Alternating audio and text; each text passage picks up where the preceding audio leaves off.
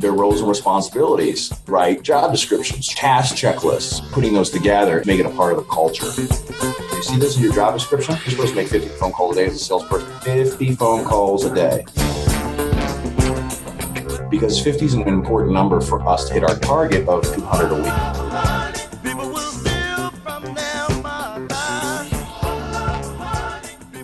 So what happens is when you go and you're going to buy a house or refinancing a house, there's a loan on that house typically. What we do is, banks need an appraisal to determine, how much the collateral of that loan is worth to make the loan on. So how much that house is worth, how much they can lend you in accordance to their lending guidelines. We provide that solution for them nationally. So a lot of times banks are online, mortgage companies are online, they lend in multiple states, lend in all across the country, and they need like a one-stop solution for their appraisal services, which we provide for them. So is it the banks that have to go to you? Let's just take it, say there's someone who's listening, they're 30 years old, they're about to buy a house. Do the banks go ahead and call you when they need appraisal for a loan, or how does it work out? We contract directly to the banks to get a appraisal done. This has nothing to do with a person buying a house directly, in the sense of we're not hired on your behalf, we're hired on the bank's behalf. So the bank's hiring us to do the appraisal on your house to see if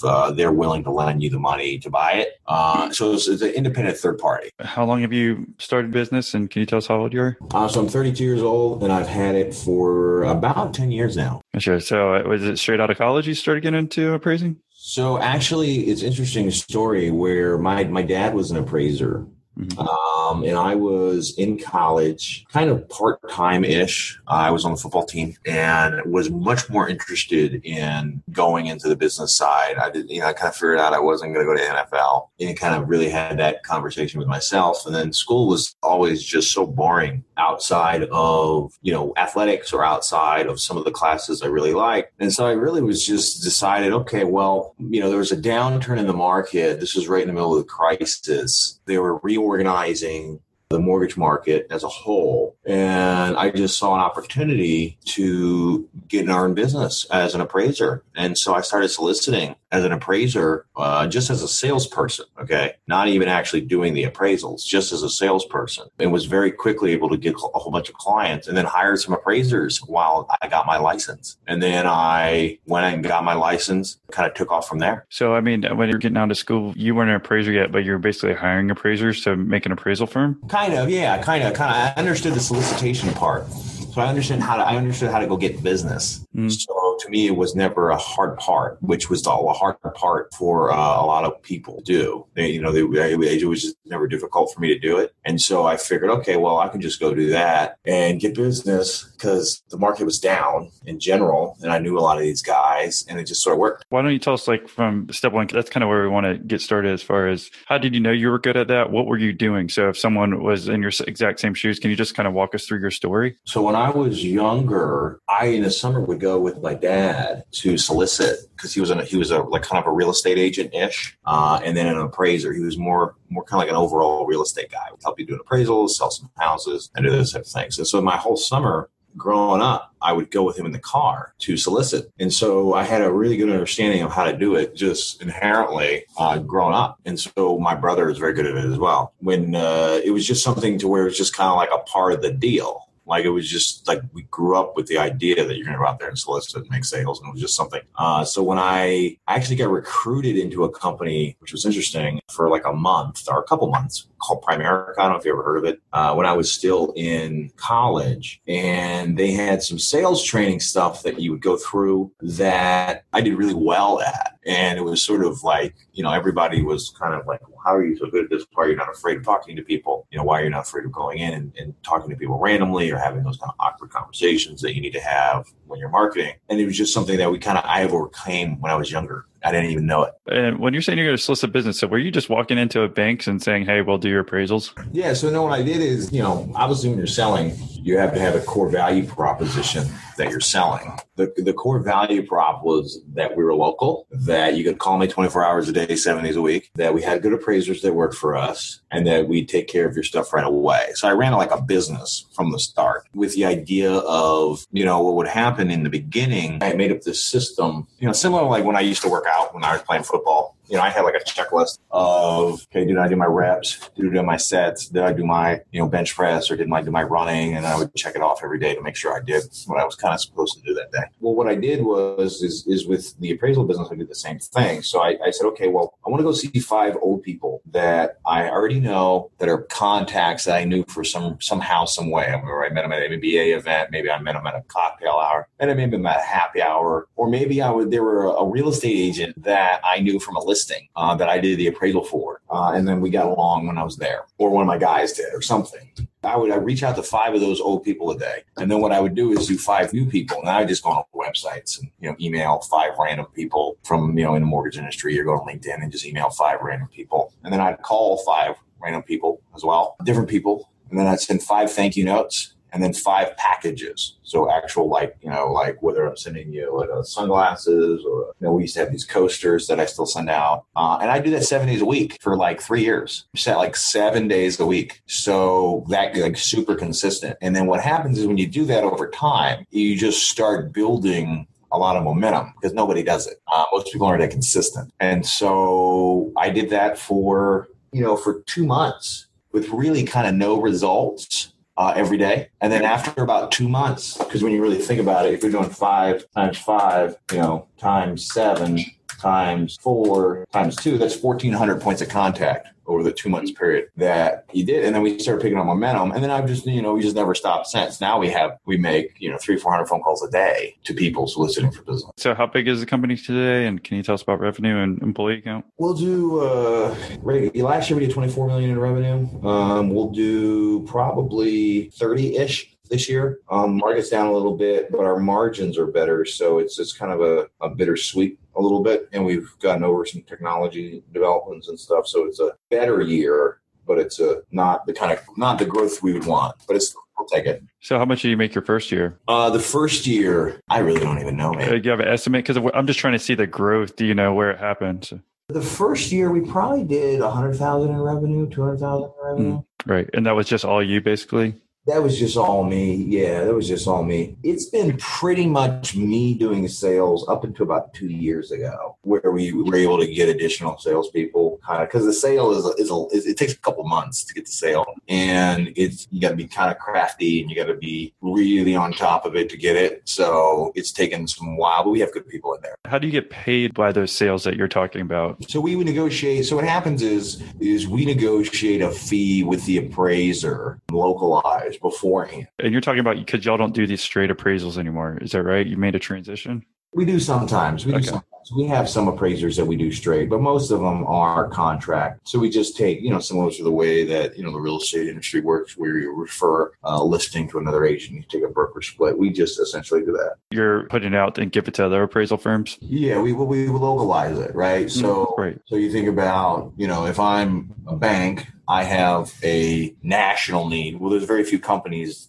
There's no companies that can do appraisals nationally because they're so localized, right? A appraiser might only cover half a county. Mm-hmm. So if I'm doing appraisals in the state of Florida, I need like 200 appraisers to cover the whole state.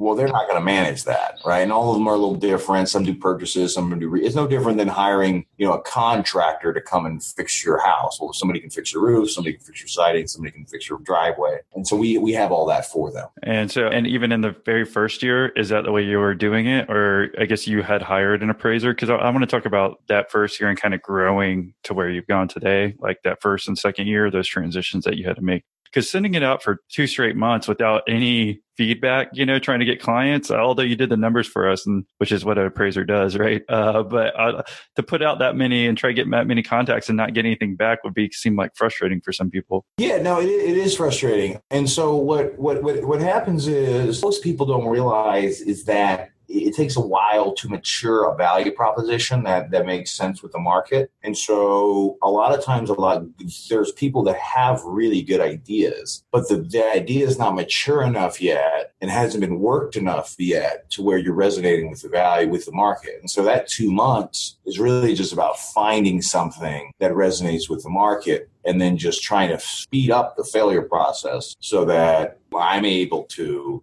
figure out, all right, well, this actually makes sense. People respond to this. People are responding to my emails. People are responding to the marketing material. People are responding to the value prop. And then you just kind of run with that. But it takes a little bit of time. And we didn't get no responses. It's just not real traction, right?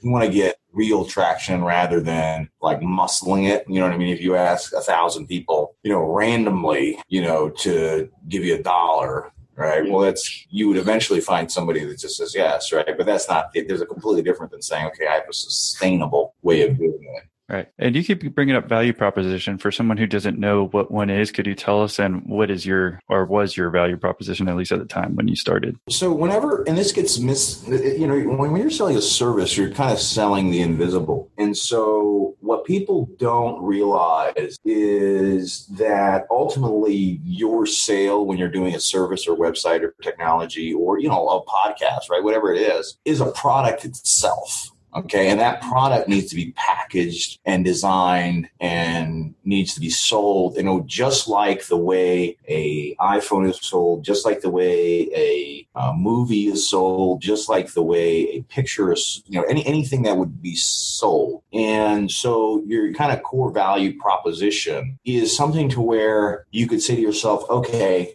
if I'm buying that, right? So Austin, I'm buying, when I decide to listen to your podcast, I'm buying this. And whether it's free or whether it's paid for or whether it's whatever, whether it's just time involved, ultimately I'm purchasing something. And then what is that? What am I purchasing? And then with the service, most people do a good job of defining that so that when you call and pick up the phone or when somebody answers the phone from your calling, ultimately they're buying something. And so I spent time defining that. And so that when somebody interacts with the company, they're buying what they were sold, right? Which is, we monitor, percentage of time we pick up the phone. We monitor our email responses. We monitor, basically everything right now. Beginning, it was about speed. So in the beginning, in 2003, 4, 5, 6, everyone wanted speed. So they wanted the appraisal fast. They wanted it right away. They wanted you to get back to them right away.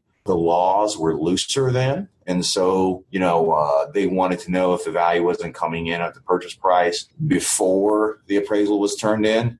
They, so far as 2008, outlawed that. So now you just turn it in. But they wanted all that. And so you sort of like, okay, you do your market research by asking people, what currently is going on in the market, what they don't like about their current solution provider, what they like most about it. And then you kind of come up with, okay, I'm just going to address these. So I'm going to do a mandatory call before the appraisal comes in below the purchase price. I'm going to address these. I'm going to be the fastest person to pick up the phone. I'm going to be always known for picking up my phone because that's a big pain point, right? And so whatever service industry you're in, there is something there that you can figure out. And then you just got to design the company around that. So you're measuring what they consider to be good, right? So if it's speed, you're measuring speed. If it's accuracy, you're measuring accuracy. If it's, happiness, you're measuring happiness. And that's how your people are incentive. Right. So at first it was speed. Have you transitioned? And what would you say the other ones are? If you said accuracy. So it's still speed now,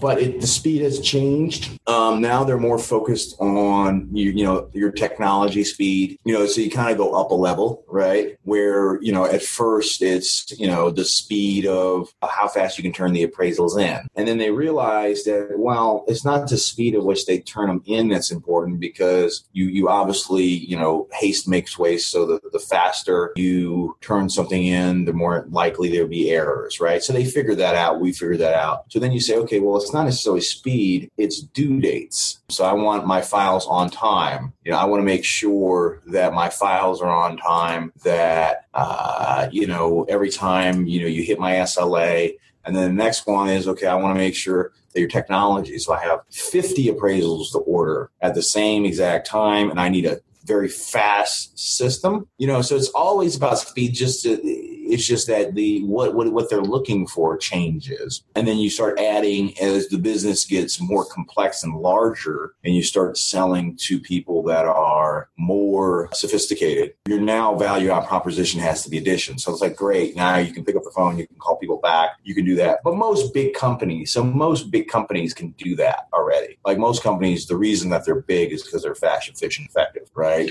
You can say what you want. Okay, well, the mom and pop is, more intimate, which is generally true, but they're not necessarily running a business. They're just there, doing their job every day, which is a part of that business, but they're not teaching people to do that. And so what happens is, and what we've done is just say, hey, here's the core value prop, and then what needs to be added so that when we go to, the number one lender in the country, they want what we already have because we've researched the market and know what they're looking for, right? We kind of know the pain points, and sometimes they don't even know what they're looking for. Right. So they wouldn't know, like we filed a patent for a fee calculator. Like nobody knew that we needed to make a fee calculator. But there were some regulations that came out that basically stated that, you have to make an exact quote for an appraisal sight and scene, right? So you look at something like that, and it's a simple little regulation, but it causes a big pain in the butt. It's like if I gave you quotes for a deck, and I said, I need to know how much it's going to cost for a deck in the state of Texas, and I need one flat fee, right? And you can imagine you could come up with a price, $5,000, but there's going to be some decks that cost $50,000 that are on mountains or something, or really small ones that cost $2,000 that are little patio type. And so that's essentially the regulation required that AMC's come up with that. Well, that just didn't make any sense. And so we kind of figured out a way to do a quote. And now we have an online calculator that like all these lenders use that is free.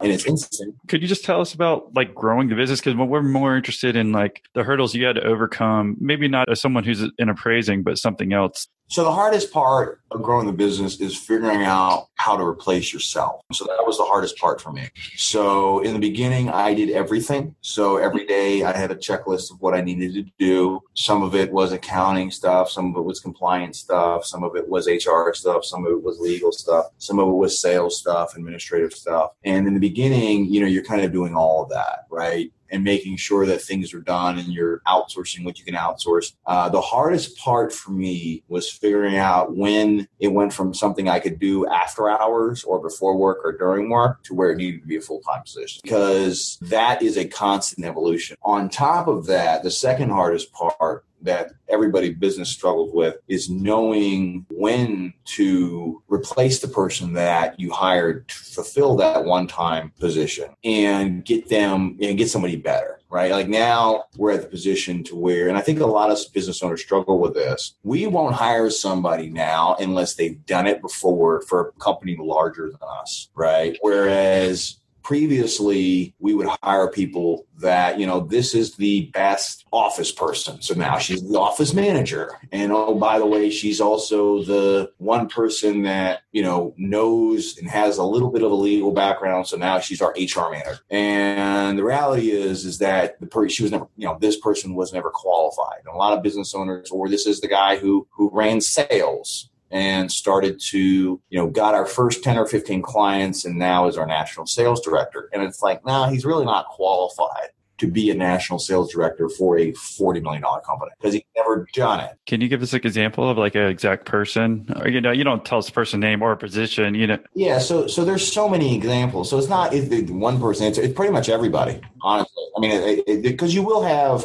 people that will grow. So there's guys that we have now that have been with the company for 8 or 9 years. Our first employee and our second employee still work for the company. And they've grown into separate positions. But those positions, we've hired people past them that are their bosses, right? So they stopped at a certain level. And then we've had people who have gone on to become great. And then we've had people who have really done detriment to the company because they weren't replaced fast enough. And generally, those are the people that came in that served a purpose at the time, whether they're salesperson, compliance, accounting, legal. And then when the company grows, the accounting gets too complicated, the compliance gets too complicated, the legal gets too complicated. They're not able to do the operations. There's a completely difference between setting up a call center with 10 people and then setting up one with 50. It's a completely different skill set. How do you figure out when that person, because let's say, I'm a couple of years into my business. I don't know when's the first time you figured this out, and how did you figure it out? Like, a person need to be replaced that they're good for 3 people, but not for 10 or 15.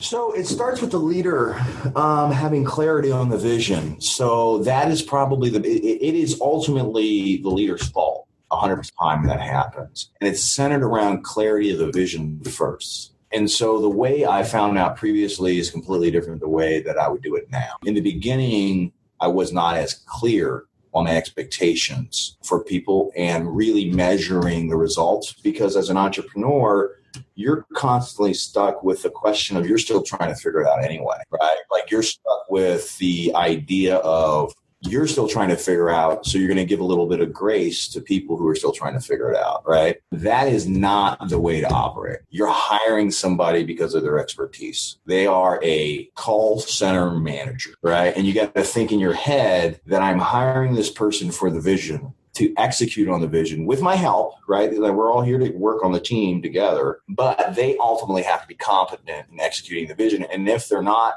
able to do it with fairly little direction, you probably have the wrong person, where you really have to have that gut. And that doesn't mean you need to let the person go today, right? That doesn't mean you need to let the person go. That doesn't mean that they're a bad person. That just means that this person's either needing to be really developed and trained, which I may or may not have the ability to do, or we're going to have to hire a consultant to help them and show them what needs to be done, which they may or may not have the ability to execute, or I'm going to have to replace this person. And that conversation, a lot of entrepreneurs avoid, because they're still thinking in their head, well, I'm still making mistakes every day. And not that you wouldn't give your employees some leeway, but I think a lot of entrepreneurs overcompensate for that. At least I did. I used to let people make more mistakes than I would now. What's been the one thing that you think that's led to your growth as a company? Consistency. That was displayed kind of in the beginning. And again, I keep harping to the beginning because that's probably where a lot of our listeners are at. Maybe they started their company. Maybe they have a couple of people working for them, want to take the next step. Can you really just jump in and dive in more about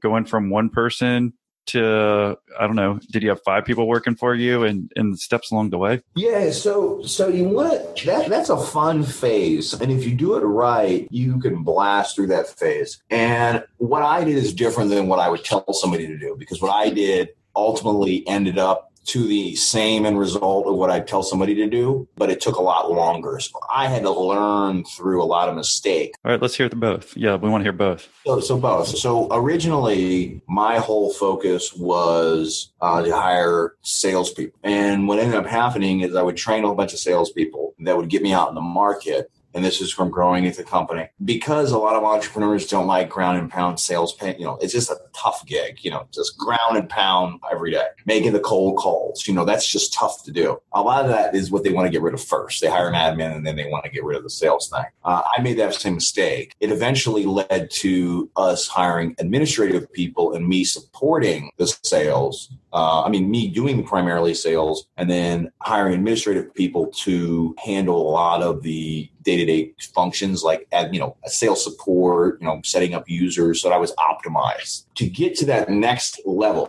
Okay. So the first 2 mistakes were, one, I didn't hire administrative people to cover for some of the stuff in the office, and I didn't spend enough time on sales. The second mistake was, once I did have the administrative people, you got to get them really organized. Mm-hmm. And I didn't do that as well, because simple tasks to an entrepreneur, simple tasks to an employee are 2 different things, because they don't see the whole picture all the time. That's largely a part of the entrepreneur not explaining the vision and the detail of the job fully, right? But the mistake that I made was not being completely clear with written documentation as to exactly the way that I wanted everything done. And now, we have that in place, and it makes the biggest difference in the world. And what I see the biggest mistake, and I have a brother who owns a national title company that, I talk to him about this way, and they're doing well in their startup phase, is getting those policies and procedures in place, those job descriptions, the task checklist.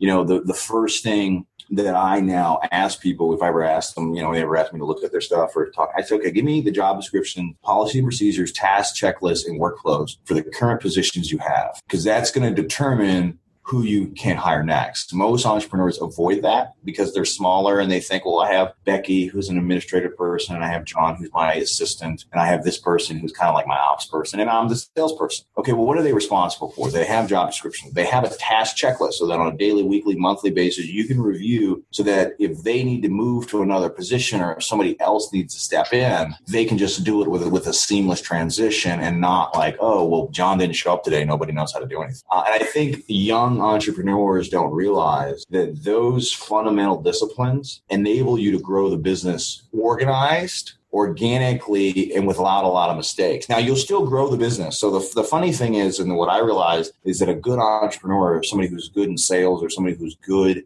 at running their business, will still grow the business without that stuff. It'll just be painful along the way. At what point did you realize you needed to do that? Did you read something that, hey, maybe I should start documenting things? And then how did you actually document those things? I mean, were you putting in a Word doc? Were you writing them down? How was that going? So it's one of those things to where it's never ending, right? So it started off with just frustration in not having certain things done. So, no different than probably what you deal with is you have a client that says, hey, it's really important for me to deal with this. Or you have a customer that says, this is our major pain point. And so you go back to your employees and you kind of sell them, okay, we're going to make sure we're the best at this.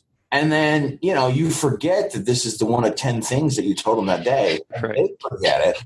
And then all of a sudden now that one client that you just got that you said this would never happen, of course that happens right away, right? And so you just deal with so much frustration that you say, okay, well, I've read the Michael Gerber E-Myth and you read, all the business books and they all talk about, well, you got to get documentation, you got to make franchise, you got to do this. And then when I see the successful companies that I know and other entrepreneurs that I know, the backbone of what they're doing is not necessarily if the processes are right or wrong. It's just that things are documented, employees are organized. They're an organized force. And there's different methods and different standards around it. But I've been interviewing with a lot of companies and all of those CEOs have that. How did you do it? I mean, were you just like, you got frustrated, obviously, at one point. Did you just like, hey, I'm going to start writing these in Word docs? Yeah, so it literally came down to, I pulled up Lucid charts on one day and I said, okay, well, what is my responsibility on a daily basis? And I made little bubbles with kind of like what I'm responsible for on a daily basis. And then I put in, okay, well, what is my ops manager responsible for on a daily basis? And then what is my accounting person? What is my compliance person? And this is when the company was really small. So it was only like 5 or 6 people.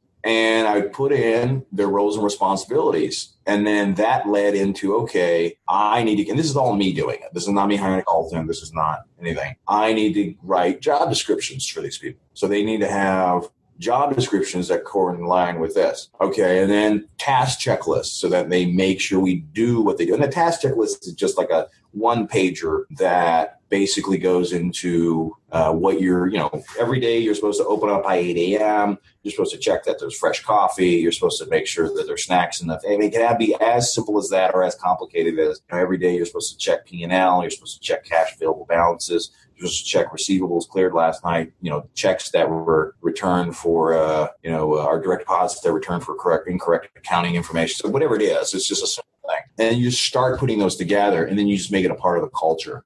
That when you're correcting behavior, and this is important, that if you work for me and I correct you, and I said, hey, Austin, you're supposed to make 50 phone calls a day as a salesperson. You see this in your job description? It says 50 phone calls a day. You made 40 yesterday. And it is what it is because I understand you're busy, but I just want to make sure that you were clear on that because 50 is an important number for us to hit our target of 200 a week or something like that. Wow, this is perfect. This is what I want from you. Like exactly like the details on how you figured it out, like in that transition you made. So how many people were in the company when you started doing that and what year did you start doing? So it's continual. So it's sort of like the more so that, it sounds simple to do, right? Right. It's not fun though, right? It's a mountain to try and accomplish. Yeah. So some of those things take a really long time and it's a lot of mental energy. Mm-hmm. And so it's just been a continual thing. So what really started to take shape is the more you do it. This is not something where, as an entrepreneur, I would say, well, I'm just going to knock it out over the weekend and then I'm going to be done with it. And that's not like that. This is you crafting your company and crafting your vision for your company. So what ends up happening is you write your first job descriptions, you leave it alone, you end up not implementing them,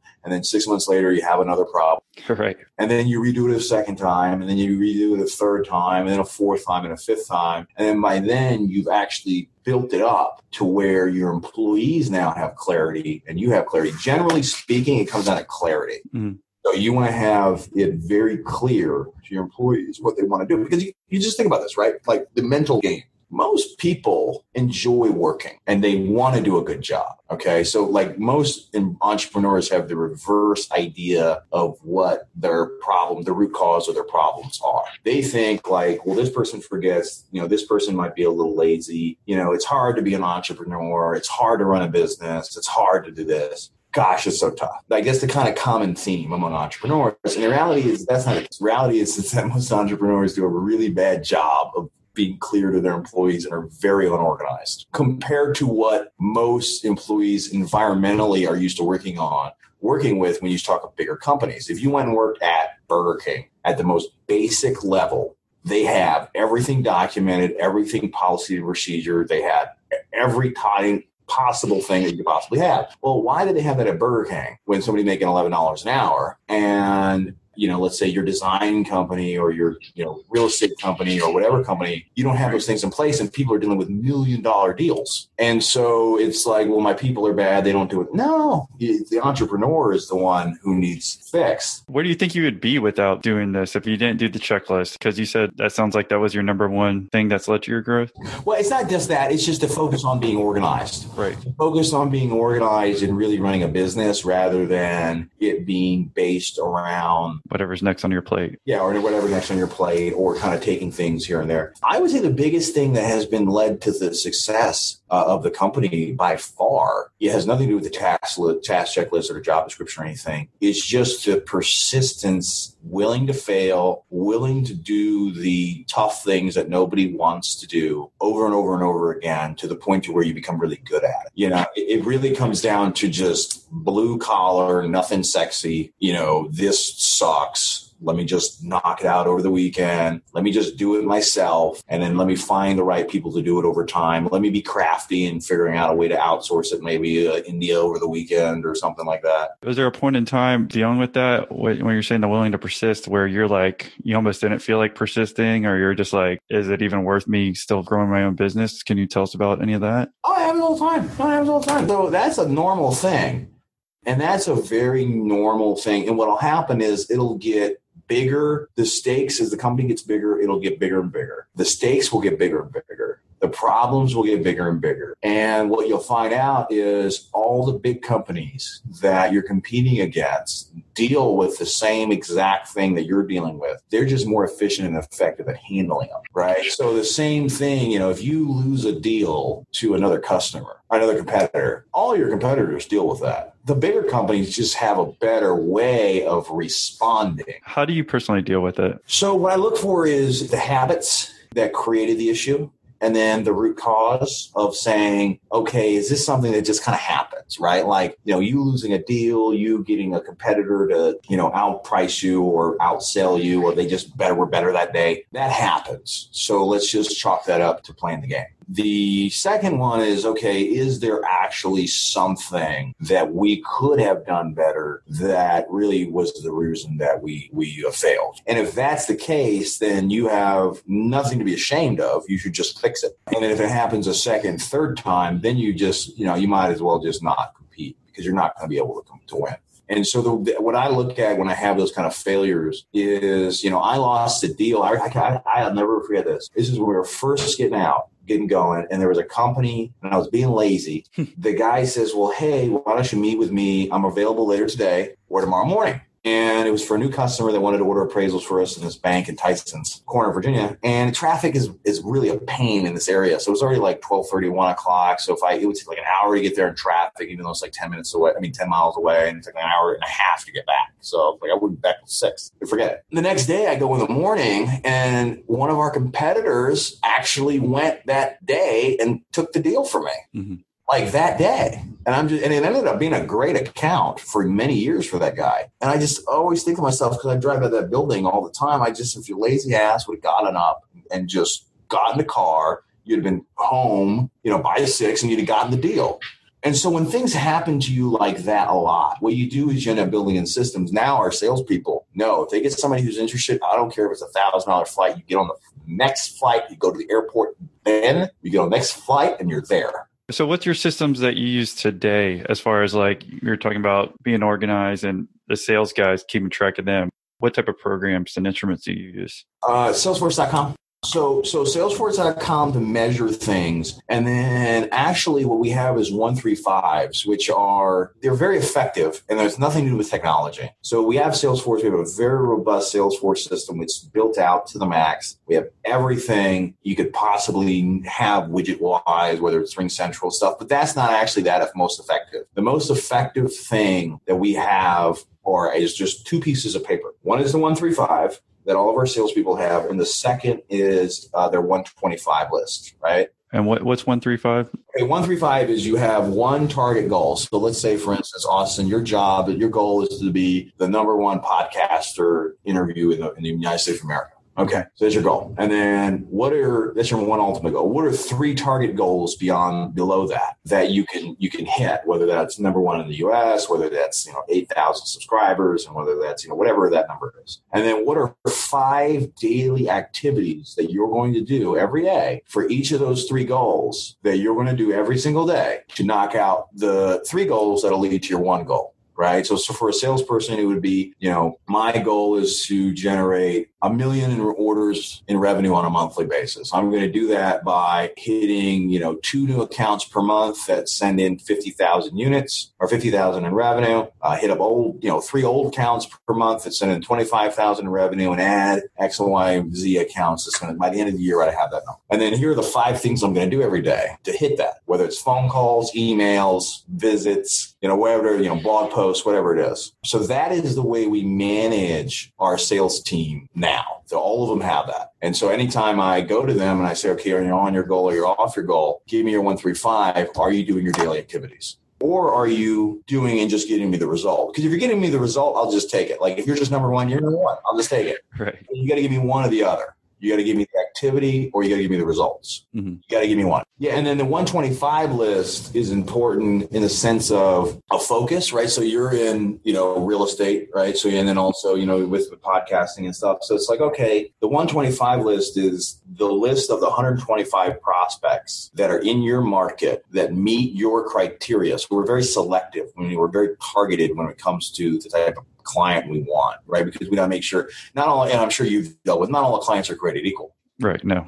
Right. And so, there's some that are pain in the butt. Some have a really good reputation. Some are just loss leaders. Some are just name accounts. Some are going to make a lot of money off of. Some are going to, you just have these right. And so the second most important thing they have in that we manage our sales team is the 125 list, which is 125 accounts that they have in their market that they are prospecting in, or current clients that meet the minimum criteria for a current client as defined by us. It doesn't matter what you define it as. You just need to come up with some ideal scenario. Mm-hmm. And then they have 5 point of contacts at each of those accounts that they just work. So the idea is with those 2, I have a list of my 125 accounts with 5 point of contacts at each account. And then I have my daily activity sheet. I can rock it. Exactly what to do. I need to call people on this list, visit the people on this list, email people on this list to close deals. And here's the frequency to which I do it, which I have it on my 135. Nice. Like I said, I think keeping it simple like that, I think is smart. When you went to Salesforce, because I've heard mixed reviews, were you using this other CRM before? Because it's great once you get to it. Seems like a business your size, but like making that shift in technology. Said we have people, you keep telling us how important sales are, and I think a lot of the other people that we've interviewed have said the same. But how about making that transition in technology? Ultimately, technology gives you a competitive advantage if you're doing the fundamentals right. Right. It's a huge waste of time if you're not doing the fundamentals. You can build up until 10 years ago, 15 years ago, there's billion-dollar companies that have been built with no CRM. Right. So the CRM itself is sort of useless in the sense of if you're not doing the right things. Now, if you're doing the right things, Salesforce can greatly enhance your already, but I don't think there's a big difference. I mean, for a starter, right, like, and I've looked at almost all of them. For a starter, there's benefits to going with somebody smaller because they give you a little more flexibility on the tech side, like companies like Zoho, my brother uses, and they have some things that Salesforce just doesn't allow you to do because there's limit. You can't email 50,000 people on Salesforce. You can only email 5,000. Yeah. So Zoho let you email as many as you want. So there's limitations that Salesforce.com has. But then also at the same time, if you wanted to develop something serious, Zoho is not the one for you because it doesn't have built out APIs. It doesn't have built out things that you really need. So you want to balance the two. Generally speaking, there are CRMs in most niche markets, right? Whether you're in the mortgage industry or if you're in real estate or if you're in insurance sales that are pretty good out the box. And I would kind of start there because you want to keep your barrier for entry. You want to realize the CRM is a tool. It's not going to make you successful. It's going to greatly help if you're doing the right things anyway. And then just start with a low cost entry level. Get your feet wet because you're going to have to redo it so many times anyway that if you end up having to switch systems, it's not a big lift because all the CRMs will basically pay for you to switch knowing you're going to be on it for a while. Yeah. And I think that goes back to you're talking about the 135 and the 125 list prospects. Those seems like the basics. And then, that keeps you running. You want to focus on, so one of the things that and I'm sure you've dealt with this too, Austin, is that you want to avoid, people like to get sexy because sexy is easy, right? People like to get, sophisticated. I'm doing my social media. I'm doing this. I'm doing that. I'm doing this when it comes to running a business or sales or anything. And they think technology is the result. And generally speaking, technology is very helpful, but you want to stick really to the fundamentals. Like what would be boring to everybody is probably the most effective thing. Oh, it sounds like it. I mean, based on how you've been able to grow your company doing that, 5 different things, 5 times a day in the beginning. So I guess kind of in closing, what other words of advice would you have someone who's, trying to grow their business to your size, especially in the beginning? So to just get started and to really focus on who you're becoming every day, because ultimately, and who you're surrounding yourself with every day, because ultimately as an entrepreneur, your job is, you're the quarterback. So your job is not to do anything with the ball, but to give the ball to the right person. And the success of your company will ultimately be determined by who you have on your team that you can hand the ball off to, right? If you look at the NFL quarterbacks, there's never been an NFL quarterback who is a runner, who does everything himself, who is able to win the championships year after year. It's the guys who have really good people on their team, who use them effectively. Any of the problems you're experiencing when you have multiple employees could be taken care of by a competent employee. And you need to kind of think that on your back of your mind, that who do I have? Who am I surrounding myself with? And then as you kind of grow up to a certain extent in the business world, you should be really actively looking to surround yourself with people who are quality people who have already done it. How did you figure that out for yourself? Was there a point in time that you realized, hey, I'm not surrounding myself with people who are making me grow? Well, you just, So what you end up realizing is that you naturally start meeting people and people ask for advice, you talk to them, you start realizing there's people that just have done it and have much more competent answers. Mm-hmm. And once you start interacting with them and you start taking their advice, your company changes and the people around you change and the culture changes and all these other things change. And that leads to then better employees. It's sort of like a success begets success. But what happens is that you find out when you implement some of the better ideas, it can be on a blog post that you get the idea. It doesn't have to be somebody in person. You meet little to no resistance, right? It just kind of flows better. Well, like I said, I appreciate you coming on and sharing your story. If someone wanted to say thanks, what's the best way for them to reach out and say that to you? You can email me, bcoester at Coester, CoesterVMS, and it's VictorMichaelSmith.com. All right, Brian. Well, thank you very much for coming on. Really appreciate it. Absolutely. Thanks for having me on, buddy.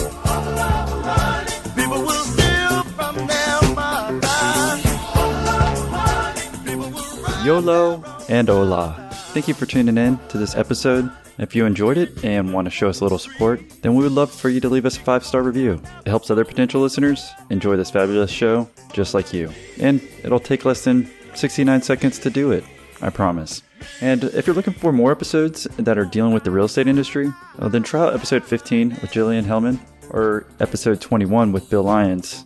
or upcoming episode 30 with Steve Wayne.